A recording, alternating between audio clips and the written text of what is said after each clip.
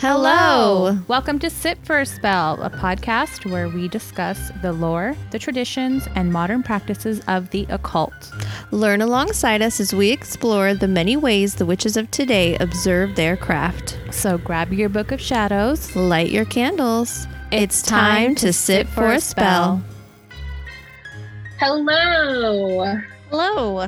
Hi. Hi. Welcome to Sit for a Spell podcast. I'm Jess. I'm James.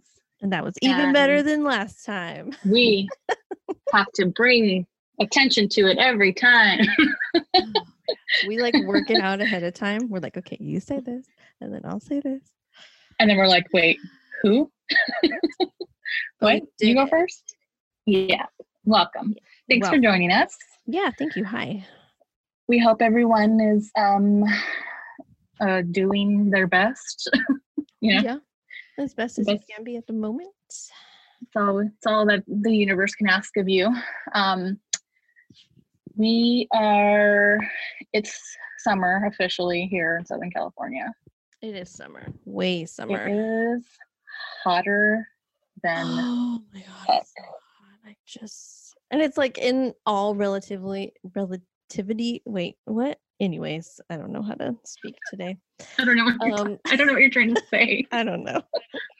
In comparison to the rest of, I don't know, the world, it's not that hot, but it's hot. It's still pretty hot. It's over 100. It was 104 here the other day. That's true. It's gross. Well, where my family lives, it was 117. And that's just not okay. That's rude. How dare you? I think it's unhealthy. Yeah. But I don't like it at all. What can you even do? Not much. Yes, but not live there. Well, they have a pool and hopefully they're keeping cool. Oh yeah. They love it. Water sports and such. I mean, there are those people, there are people who love the heat. My sister is like that. She loves the heat, the dry heat. And I'm no. I'm No. I want it to be person. Yeah, I want it to be 68 degrees. Just a nice, easy. But I'm also a sweater. I sweat really easily. So maybe that's why. I'm just a naturally high temperature person, I guess. I love the cold. I can't wait. I was telling my husband yesterday, just randomly, I yelled 3 more months. And he was like, of heat? 14? And I was like, no, of heat. He was like, oh. Yeah, we're going to be quarantined for longer than 3 months. Yeah, he thought I had read an article or something. And I was like, probably, but no, that's not what I'm talking At least. about. Yeah, we in Southern California are not handling the pandemic well. Jamie and I are, but a lot of people aren't listening to directions. A lot of people aren't listening. Well, oh my god, so there's this video going around of these 2 dudes, they're going to Huntington Beach, which is one of the most popular beaches around here in Southern California. You've seen it. If you've seen beaches on TV, you've seen Huntington Beach. Yeah. And they were just walking around offering free masks and not being preachy about it. They were just hey, you're not wearing a mask, do you need one? And people were getting mad. Yeah, they were being mean, calling names and dropping F-bombs. And it's just Orange County is its own, it's its own beast, its own country. I don't understand how it ended up in the middle of California. But yeah, really. So around here, I live more inland. Jess and I live more inland, maybe an hour from the beach. Yeah.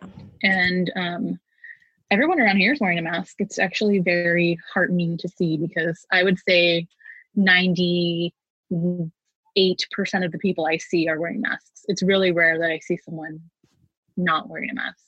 Yeah. And usually it's people that are jogging or on a bike or something like that. So when I have to go into Target or the grocery store or something, there will be people not wearing masks. but it's always the same two type of people.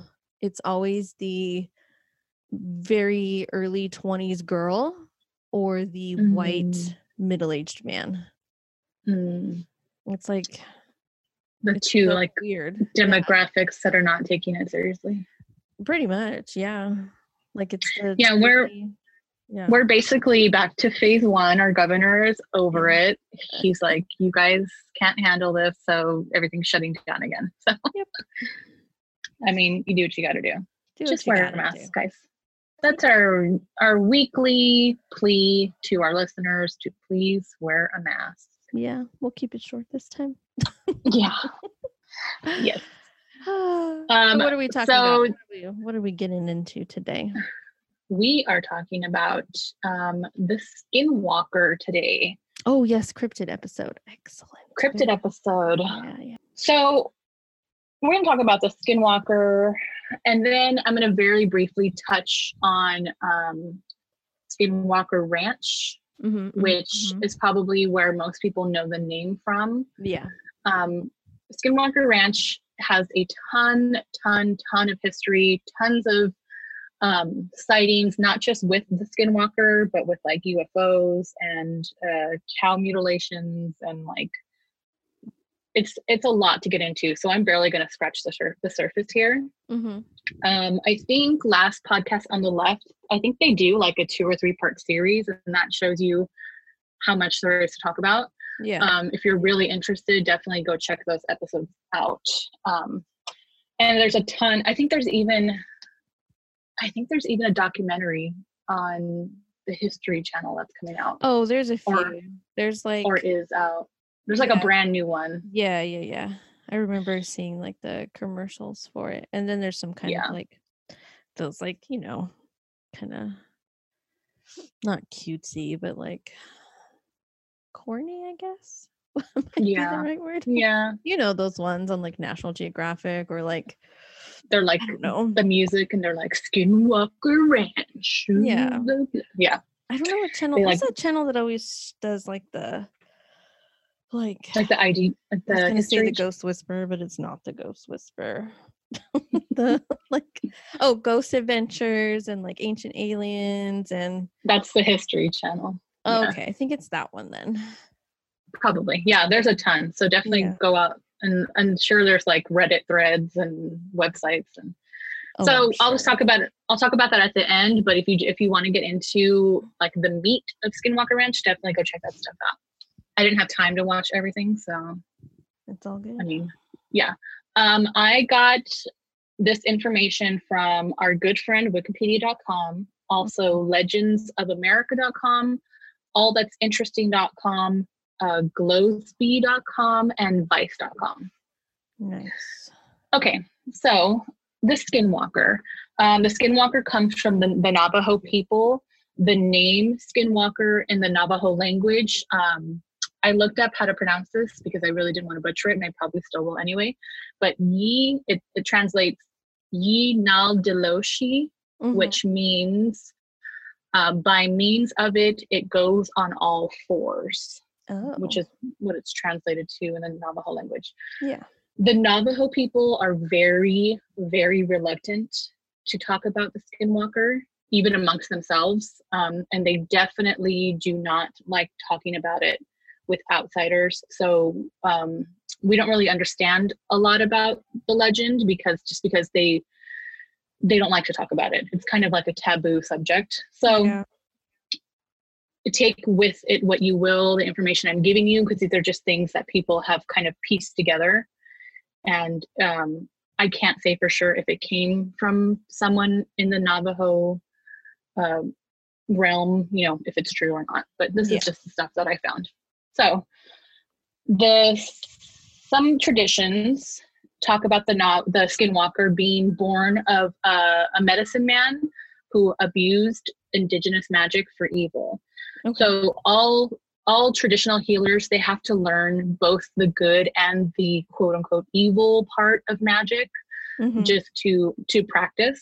And most of them can handle that responsibility, but there are some of them who become corrupt, and they choose to become what the Navajo call witches. So in the Navajo tradition, if you are labeled a witch, it's a bad thing. It like goes against everything that they teach and learn and try to live by. So I will be using that word occasionally, but I'm using it in the context of this is how they describe sort of like the evil medicine men or women in their tribes. Okay. So the medicine man or woman turns into a witch. They're given these mythical powers of evil, and from tradition to tradition, the powers vary on what their abilities become. But in all of these traditions, their ability to turn into or possess an animal are the same. So amongst all the different tribes, that remains the same. Okay.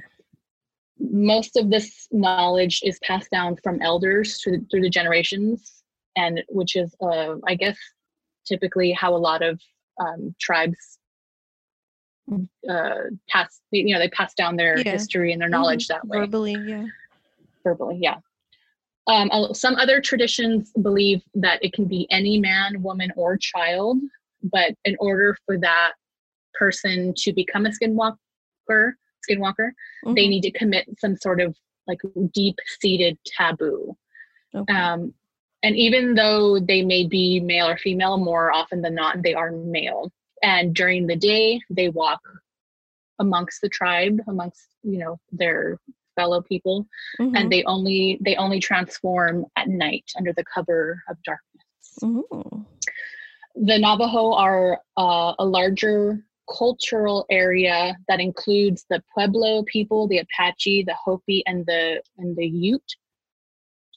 And these groups all have their different versions of the skinwalker. Yeah. But like I said, all of them include that transforming into an animal type of situation. Skinwalkers, they're described as being mostly animalistic, like in their physicality, even when they're in human form. So that's how sometimes people can tell who's it's, like, think about, I know we talk about Harry Potter a lot. Think about Voldemort. Like he doesn't look fully human anymore, right? He looks very taken on. Exactly. He's taken on sort of those aspects. So it is said that the skinwalker kind of has the same sort of journey. They're reported to be almost impossible to kill. And one of the only ways that is said that can kill a skinwalker is with a knife or a bullet dipped in white ash. When I looked it up, it didn't say where the ash came from. So white ash, I'm sure it's like some sort of secret that we are not privy to. Yeah.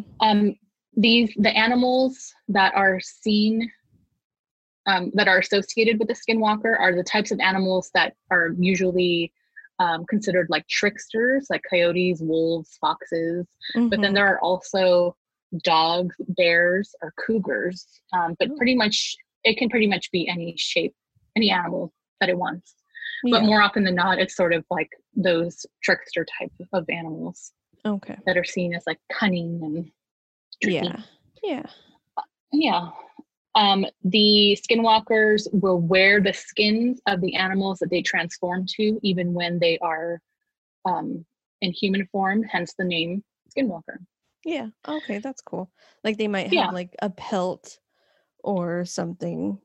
Exactly. Like, okay. They also sometimes wear skulls, like animal skulls or antlers on their head, and that's said to like make them more, like all the more powerful. Yeah. They can pick and choose what animals they want to turn into depending on what they need at that time. So like if they want to be faster, they might change into a cougar. If they want to be stronger, they might use a bear. They want stealthy, they might use like a coyote, so they can pick and choose, and they can even change as they're trying to escape detection. Okay. So because of this, the skinwalker like concept, wearing the skins of the animals, the Navajo consider it taboo for any members of their tribe to wear the pelt of a predatory animal. They want mostly sheepskin, leather, and buckskin are usually what is acceptable to wear in the Navajo tradition. Skinwalkers are also, it's said that they're able to take possession of living humans or even living animals. And the way that this happens is you will lock eyes with a skinwalker. And when that happens, they sort of take over your body, and then they can kind of make you do or say anything they want you to. So like say you're out gathering firewood and you come across a skinwalker, they lock eyes with you, you're possessed, they can take you back into the village and maybe, you know, scope it out, you know, like do some recon before they make their way into the village. Yeah, stuff like that. Or even an animal. Like, I think for the most part, people are gonna overlook a dog running through a village if that dog lives there, you know, so they can use or that like a hawk or a crow or like something. Exactly. Yeah. So one way to tell if an animal that you are seeing is not a real animal is to look into their eyes.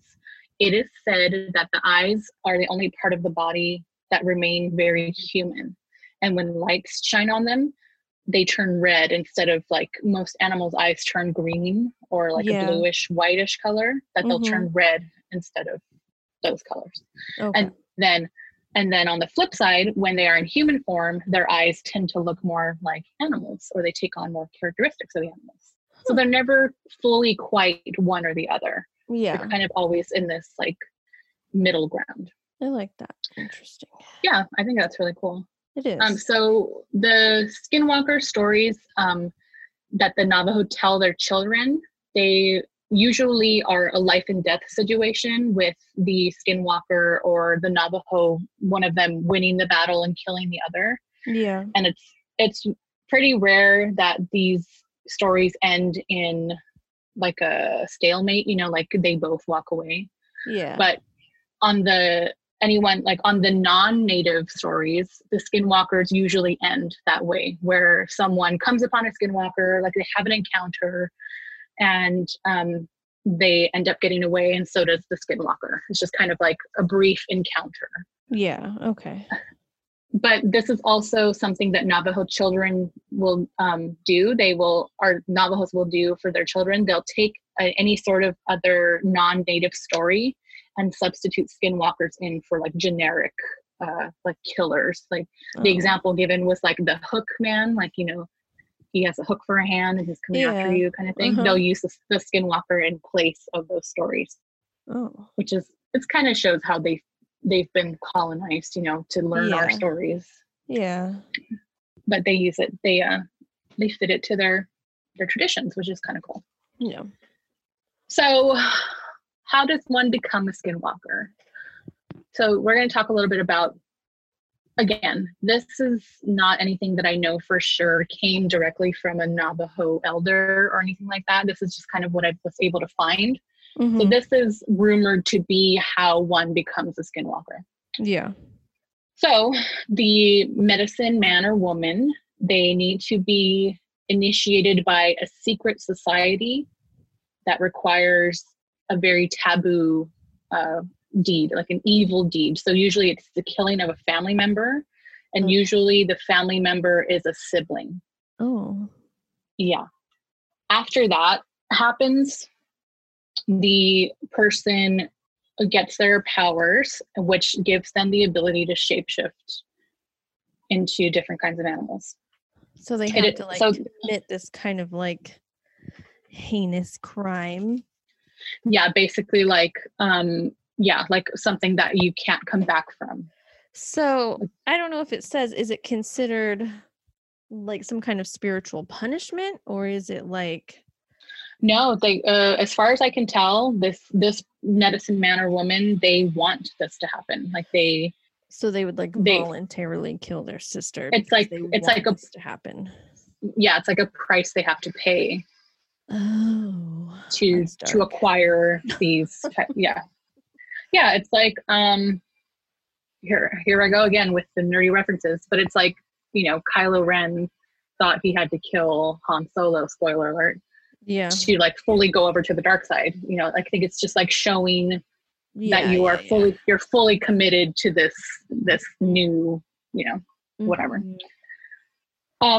So it said that this like evil society of witches, that they live in dark caves, or they gather in dark caves, or they kind of use the same area for these purposes. So they use it to initiate new members, to kind of plot their, evil deeds, and also to perform dark ceremonies and to harm people from a distance with black magic. Okay. So it's kind of like a little like layer, like if, they would use this place for these things. Okay. And it would be very hidden from the outside world. Yes, very common, the use of creepy caves. Exactly, yeah. And it said that the ceremonies that they do are very similar to what a tribe would use. They would dance, they would have dancing, they would have feasts, they have the rituals, same types of ceremonies, but these are corrupted with dark magic. Yeah. So they're basically using what they were taught, but they're using it in a dark way. Okay. And during these ceremonies or these gatherings, they will either shapeshift into their animal form, or they will be naked, or they will be naked and wearing sort of like paint or jewelry to kind of show that they belong in this society. It's said that the leader of the skinwalkers is usually like a very old man, and he has been in power for a long time. He is said to be very powerful and to be a very old skinwalker himself. Something else that I read, and I don't know how true it is, but it said that these witches are that they commit more than just murder. Mm-hmm. That they engage in necrophilia, that they are cannibals, that they are incestuous, and that they rob graves. So they're not given good reputations at all. Yeah. And who knows how far they go if they do all this, Yeah, that's true. Yeah. So the powers of the skinwalker are said to be like legendary. They're said to run faster than a car, to jump off of cliffs. They're supposed to be impossible to catch. They're supposed to be, again, not quite human, not quite animal. Their tracks are said to be larger than those of any animal. So they may have, the track of a bear, but it's way bigger than an average size bear. Oh, okay. Ooh, yeah, I don't. Yeah, right. Yeah. Like, oh, here's some bear tracks, but they're like massive.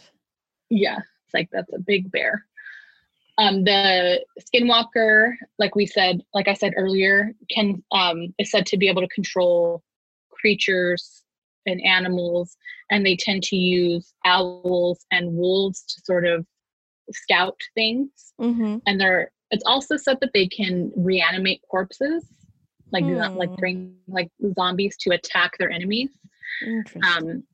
Which I only saw that in one place. So again, who knows? But because of this, the Navajo don't really they don't really go out at night alone. So they kind of stick together just because I wouldn't either. I wouldn't go out alone just because. Just because of a bear. Like, who knows about a skinwalker, but like a fox or something, the things are out there for sure. Fox is gonna bite you. They're all little. No, a bear could. About those mountain lions, man. Oh yeah, once you see one, it's too late. No, I'm not worried about black bears or brown bears. They'll run away when they hear you.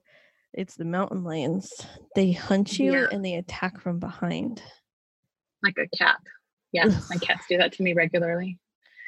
Ooh, creepy. That's horrible. And then, I will say, on top of that, if the mountain lion's actually a skinwalker or like doing that possession thing, you're done. Who knows what they're going to use you for?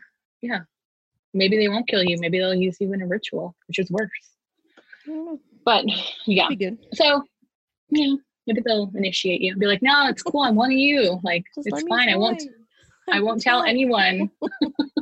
I just want to be a rabbit." Please. Then you get eaten by a mountain lion anyway because you're a rabbit. God damn it.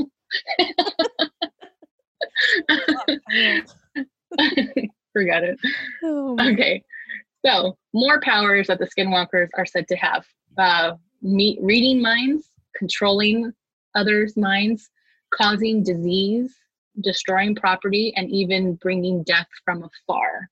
ooh. It is said that the skinwalker will kill out of revenge, envy, spite, greed, anger, and it will rob graves to collect anything that it needs to use in its black magic. So bones, different types of jewelry, like if they're, pelts, whatever. Yeah, which they'll would get explain the grave robbing. Yes. Yeah, because especially if you're a skinwalker and you don't look human, you can't exactly go to like the local market and buy what you need. Yeah, you can get a lot of bones and jewelry right there. Yeah. It is also said that skinwalkers can live forever, that some of them will live on the quote unexpired lives of their victims, and that they must continue to kill to gain that life, or they will die themselves. Oh. Yeah. So one easy way that it is said that you can kill a skinwalker is by calling them by their true human name, which I've heard somewhere before. Might be in a movie. I mean, it's very Rumpelstiltskin. Maybe that's what I'm thinking of. And then also demon work. You need to know their real name. Yeah. That's probably what I'm call thinking of. And stop them. So I think it's like a to like take away their power. Yeah. And so it's also believed that the rake, which is sort of a creature that is encountered in the Northeast, all of this really takes place in the West, in the Navajo Nation, like Utah, Arizona, like southwest type of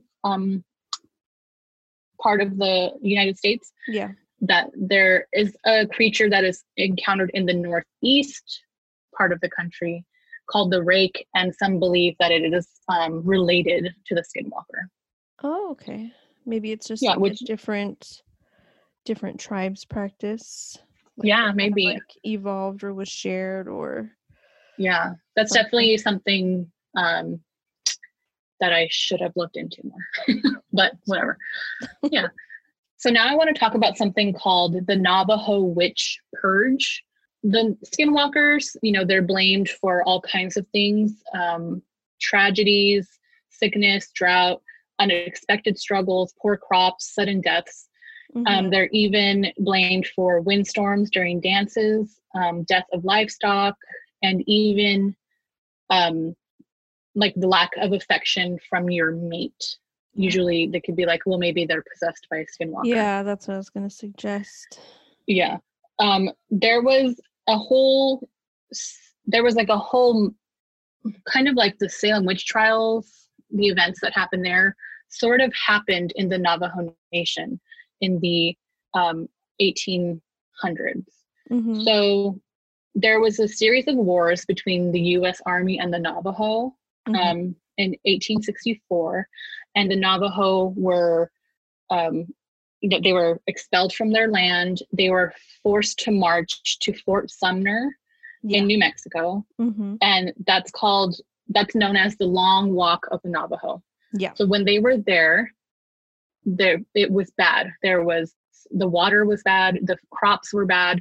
There was death and illness, and a lot of Navajo lost their lives. There was tons of death. During all this time, it was said that a lot of tribe members turned to skinwalking or shape-shifting to escape the conditions. And in the meantime, the tribe that stayed, they were convinced that their gods had deserted them. They were this is the end. Like, we've been deserted. The people who have escaped are skinwalkers, and we're basically gonna die here. Yeah. So after 4 years, the U.S. government was like, hey, sorry, bro, we made a mistake. You guys can go back to your homeland. Like, our bad, Yeah. So they went back to the Four Corners area, and they returned there. Their conditions improved, but they still believed that those people who had turned to skinwalking or to shapeshifting were still among them. They still blamed them for everything that went wrong and things that were still going wrong, because things weren't perfect. They were just getting a little better. Yeah. So there was tons of accusations of witchcraft, tons of accusation of skinwalkers, and basically a new witch hunt began. Someone found a collection of, they called them witch artifacts, and it was wrapped in a copy of the Treaty of 1868. They found it, and the members lost their minds, and the Navajo witch purge occurred, in which 40 Navajo suspected witches, they were killed in order to try to restore some of the balance in their tribe. Try to yeah. I didn't know that. So I thought that was very interesting. So now I'm going to talk a little bit about encounters. So most of these occurrences take place on Native American reservations. Yeah. And it's said that if you encounter a skinwalker, but you escape with your life, that you've been blessed by a medicine man. Okay. There are people who live in these reservations who say that they can kind of tell when a skinwalker is near, that even around your home, if you're hearing knocking on the windows or banging on the walls, scraping noises on the roof. Some people even have said that they've seen the skinwalkers like appearing through their windows. Yeah. But more often than not, they kind of appear in front of cars. Like they will stop a car or appear next to a car because they're trying to cause accidents. So they will, run it as a maybe like a coyote or a fox or something, run in front of the car to try to get the car to go off the road. But that could just be a coyote, like being like a dumbass. Yeah. So modern day encounters are less like life and death and more like trickstery. They're trying to just trick people. It's kind of more the modern interpretation of it. So people tell stories of animals running alongside their cars, even matching their speed when they're going, 80, 90 miles an hour. They'll run alongside the cars for a little while, and they'll sort of like run off into the trees or into the wilderness. Yeah. And a lot of times they say these people or these animals will either turn into a man, and while they're doing that, they bang, they'll bang on the car as they're running away. Well, that would be terrifying. Right? Isn't that so scary? I'll just die from that. Wait till this little next story comes up, okay? You're going to hate this. So there's a story of a man. He was a repairman working on an old ranch home. When he hears laughter coming from like the sheep pens that are nearby. Okay. So he goes to check it out, and all the sheep are huddled in one part of the pen. But on the other side, there's one, like a ram, separated from the rest of the group. Okay. He looks to the ram. The ram stands upright and starts laughing in a human voice. No, that's horrible. The man locks eyes with the ram, and he says the eyes were not the eyes of a ram, but the eyes of a human. Ugh. Then the animal just casually walked away on all four legs, and he never saw him again. Good. Yeah. Some people also talk about they talk about seeing animals running through the night, but they leave kind of like streaks of color behind them. Oh, which is fancy. Which I think would be kind of cool to see. Yeah. Other people talk about seeing humanoid figures on the cliffs or mountains, but looking very angry, looking down at them very angrily from those places. Yeah. In the 1980s, there was a family who was driving through the Navajo reservation, and as they were turning to like turn a sharp corner, something jumped out like from a ditch onto the road. They said it was black and hairy, but it was wearing a shirt and pants. And that they made their way home, but a few days later they woke up in the middle of the night to the sound of drumming and chanting. and that there were 3 dark figures outside their home, outside their fence, and that the men or whoever they weren't able to like get past the fence, so they eventually just left. I wonder why. And yeah, I don't know why. A lot of these sorts of events happen in that Four Corners area of the Southwest, which is Colorado, Utah, Arizona, and New Mexico. Kind of. I mean, that area is super ancient, like tribal land. How much blood was spilled on those lands? Some of it was kind of abandoned and then moved. One of the most popular groups that some of you might know is the Anasazi. And there were kind of like the cliff dwellers, those the tribal groups that would make the homes inside the cliffs that you can kind of go see, which is really, it's just like crazy, you know, but it's ancient tribal land.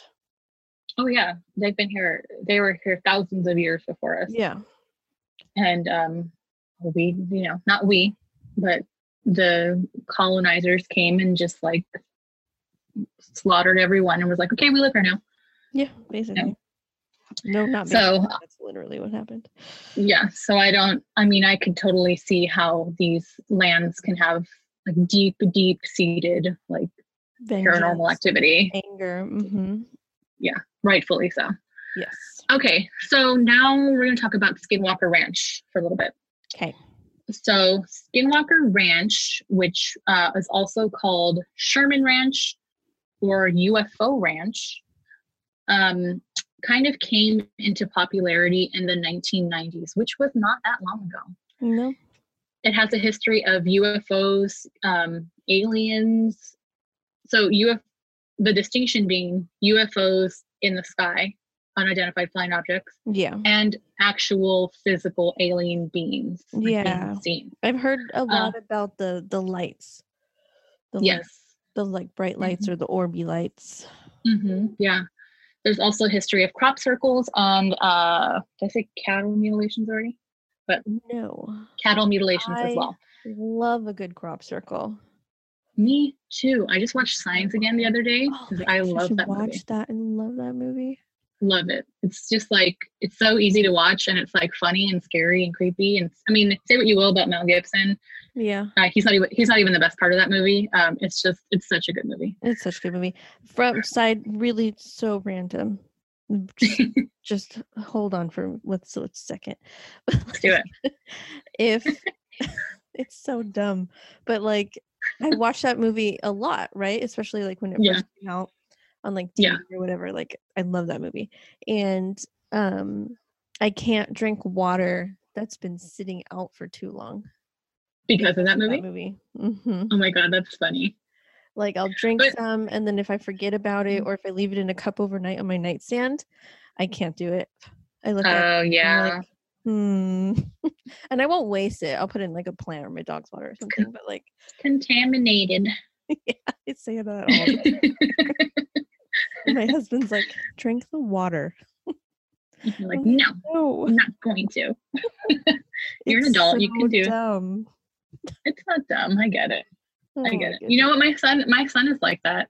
He won't drink water that's like, even I'll give it like, say, because he has like one of those like a water bottle. So okay, this is another side quest here. So I bought myself one of those like big gallon water bottles that has the times on it. You know, yeah. So he saw it and he was like, I want one. So I was like, a gallon is a lot for you. I feel like you shouldn't be drinking a gallon every day. So I bought him a half gallon one and it has the times on it. But the problem is he will drink it and then like halfway through the day, he's like, this water's old. Or he'll be like, his favorite thing to say is, can I have fresh water? It's in a sealed container. Like, what do you want? See, I can do that. I can drink like my hydro all day, which to be honest, I did switch to like a hydro reusable, partly because of that stupid phobia I have with the water because of signs. Yeah, that makes sense. Because it's closed, it's sealed. I think his thing is it's not cold anymore. Like he wants like ice He wants ice in cold there water. and call it a day. Say I That's literally what I do. Yeah. I'm like, okay, I'll get you some fresh water, and I I'll just dump put some this ice cubes out. in it. Uh-huh. Yeah. He doesn't know. I literally just put ice in it. Your son and I have a lot in common. Yeah.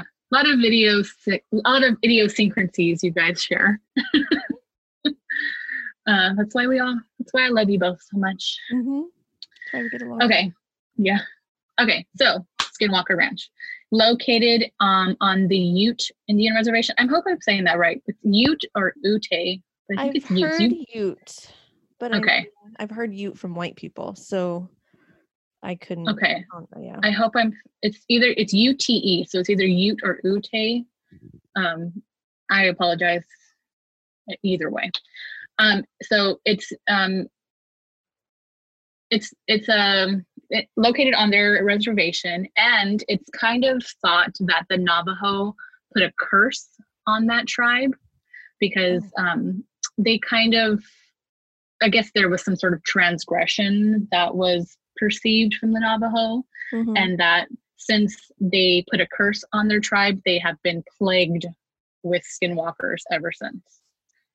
Okay. So yeah, that could be one explanation for why this area seems to have a lot of activity. So in 1996, Terry and Gwen Sherman,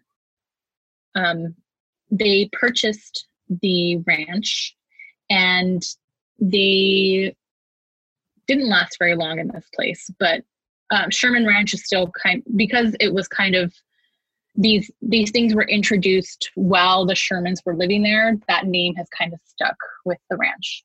Okay. So they observed UFOs of different sizes hovering around their property, and pretty quickly after they moved there, 7 of their cows either died or disappeared.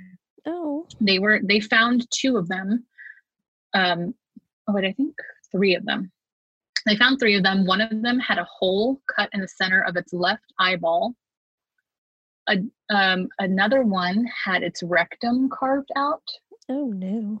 Which doesn't sound great. No, it does not. They were also they also found one up in a clump of trees, like up in the tree. And they said that the branches on the tops of the trees appeared to have been cut like in a perfect way. Like someone came and took a big blade and like chopped off the tops of these trees, and they found one of their cows up in the tree. So weird. Yeah. They also said that the 2 ones that they found on the ground, they were surrounded by like a weird, like chemically smell. One of the cows that vanished was, they followed its tracks in the snow, and they said that the tracks just suddenly disappeared.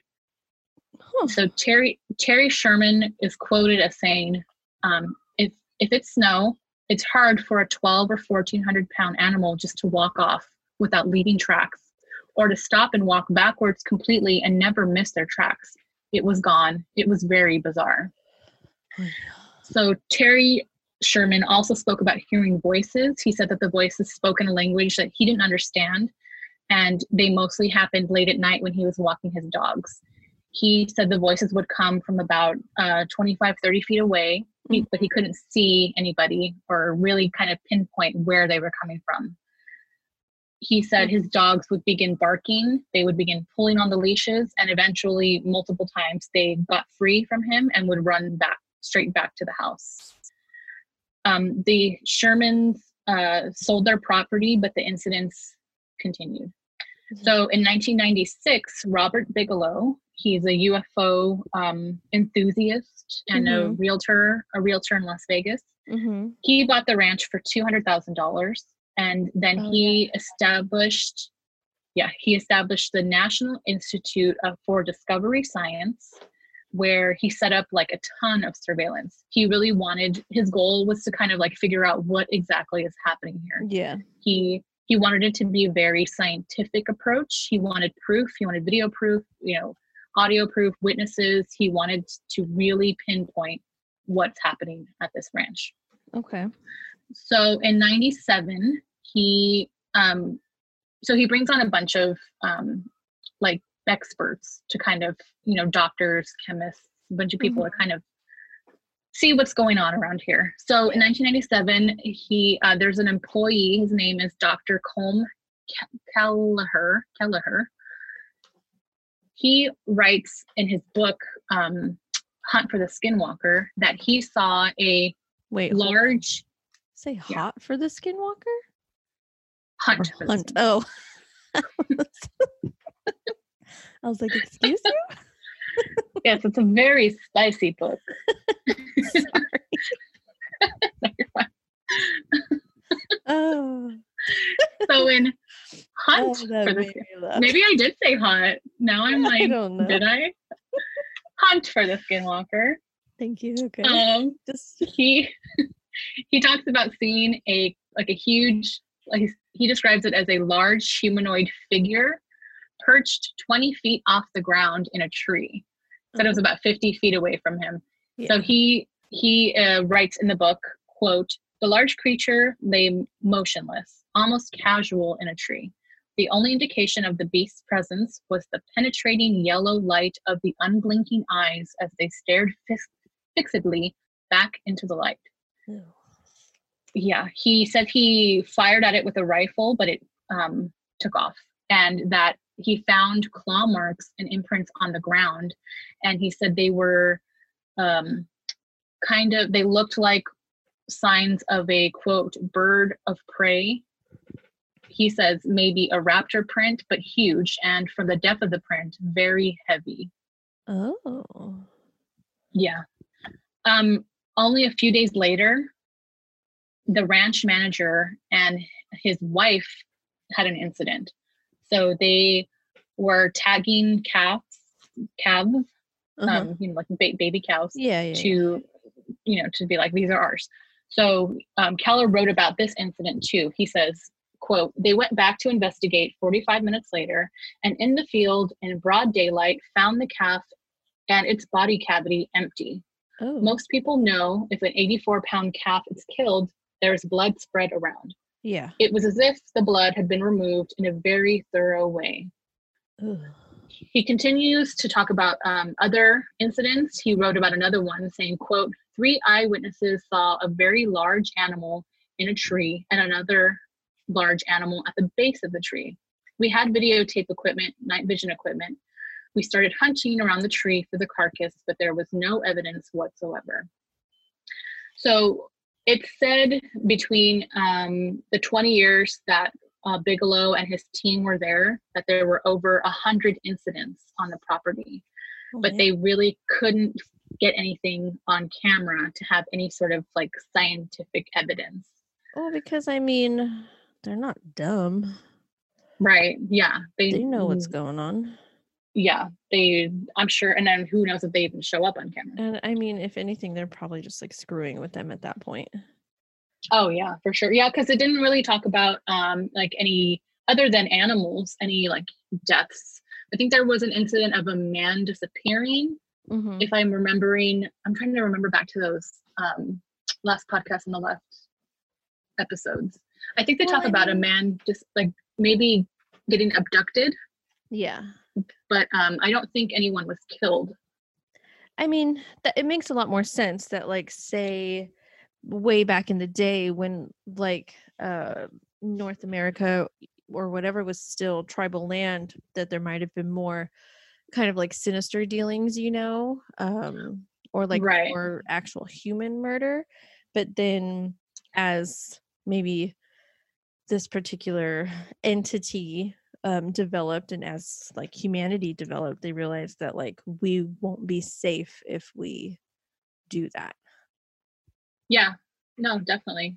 And I think, yeah, they probably were just like, maybe they figured they were harmless anyway, that, yeah, they're not in danger. The skinwalkers or the witches are not in danger. So let's just have some fun. Mm-hmm. And I think I read somewhere else, I didn't include it in here. And again, I'm just like trying to remember the things I've read or heard previously. I think they talked about like this area, Skinwalker Ranch, being kind of like a vortex because it wasn't just the skinwalkers. Again, it was like UFOs and actual alien sightings, Yeah. and even like portals. Yeah. I remember reading something about the Shermans saying like it was nighttime and like okay, here we go again. Like Yeah. at the end of Endgame, where those portals open up and to like Wakanda, you know. Oh yeah. And like all the soldiers come through, like that. Like he said, it was nighttime, but this thing opened up in the middle of their field, and that they could see through the other side. It was daytime. Oh. And that I think somebody walked through it, but he said by the time, if I'm remembering correctly, that they tried to get pictures or video of it, but by the time they got their cameras ready, it was already closed. Yeah.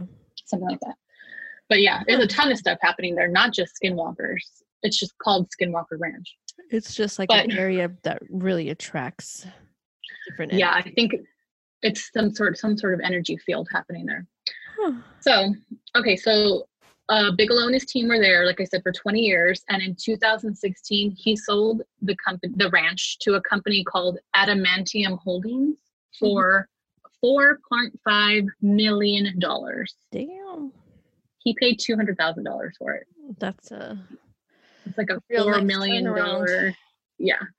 I wonder if he did make any profit though, just because of like all of the science that they were doing and like all of that money he would have spent. True. Probably not. True. I'm sure he had dollars worth, but I'm sure at least $1 million. Yeah. Had to be.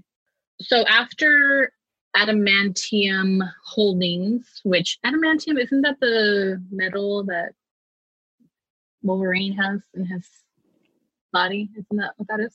No idea. Oh, I think that's right. I think it is. So everything that I know, you guys, is a reference to some movie that I watched. So you guys, Jess is used to it. Oh so. Yeah, you're right. Adamantium. Yeah. So these guys were nerds. They further installed tons of equipment, alarm systems, infrared. They kind of beefed up everything. I mean, if they were willing to pay $4.5 million for this place, yeah, they want to get something out of it for their. Didn't they go kind of private too? Like they stopped all kind of like. Yes, because I think before that people were not allowed to like visit, but you it can was like more, go up to the boundary and stuff. Yeah, and I think now security is really beefed up. Yeah, before you could kind of sneak on, I think, if you wanted to. But yeah, I know they shut it down. They were like, like no, which is cool because it kind of shows that they're very serious about it. Yeah. So these guys, same sort of thing. Most of their accounts come from eyewitnesses. They can't, the same sort of situation that Bigelow had. They they can't really get things on camera. But there was one employee, his name's Thomas Winterton. Winterton.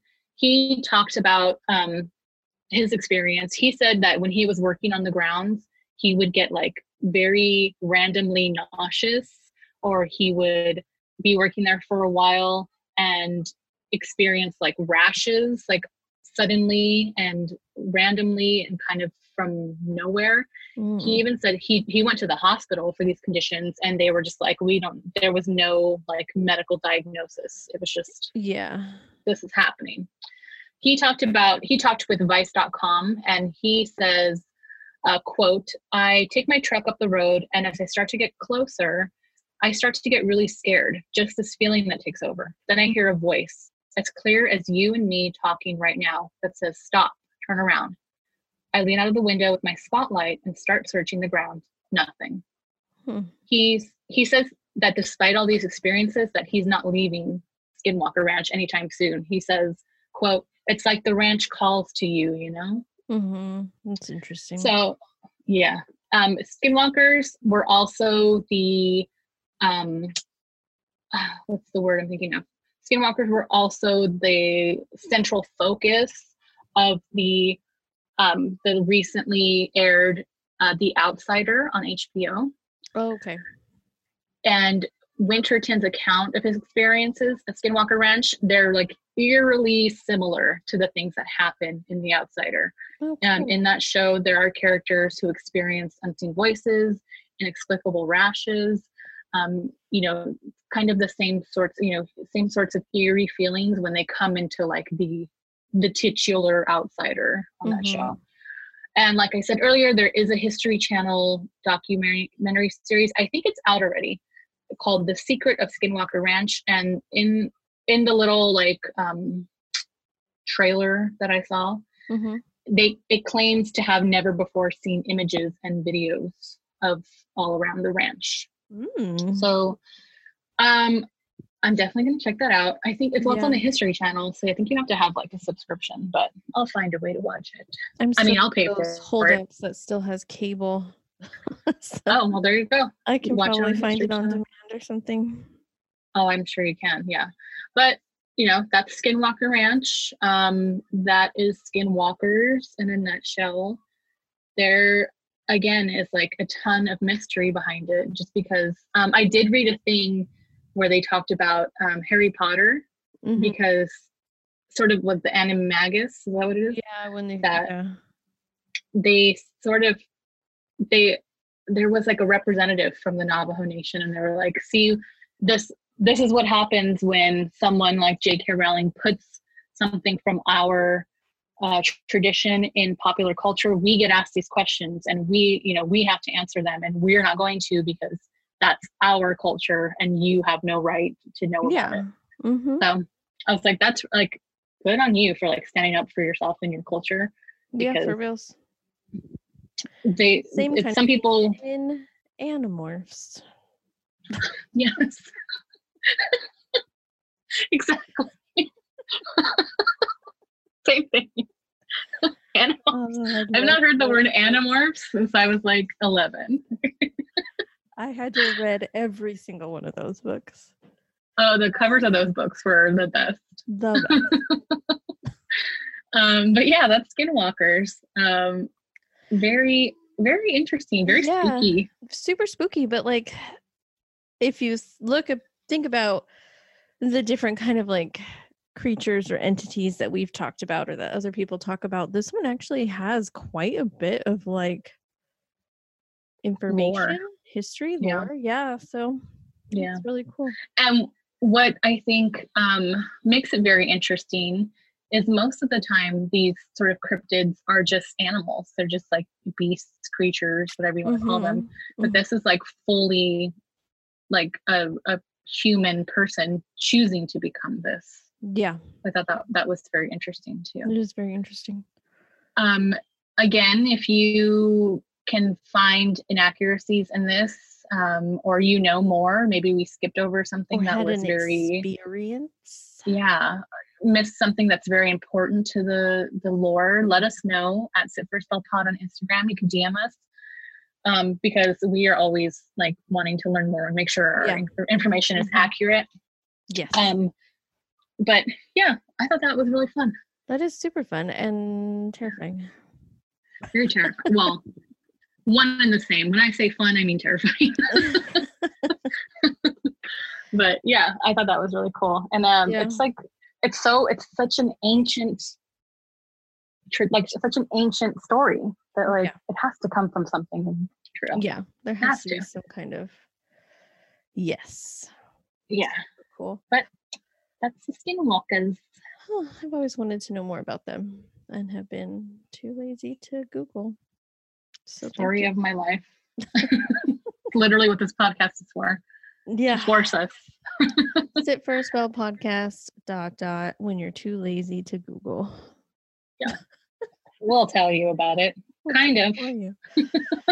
Oh, yeah. Did you have any updates or like a witchy moment to? I wanted to do kind of a thank you. There's this new box that's going around called Apothecary at Home, and it is a kind of like herbal study box, which is super cool because a lot of people want to know more about plants and herbs and what to do with them and what mediums to like mix and meddle them together, and then like okay, I have all of these herbs, but what do I do now?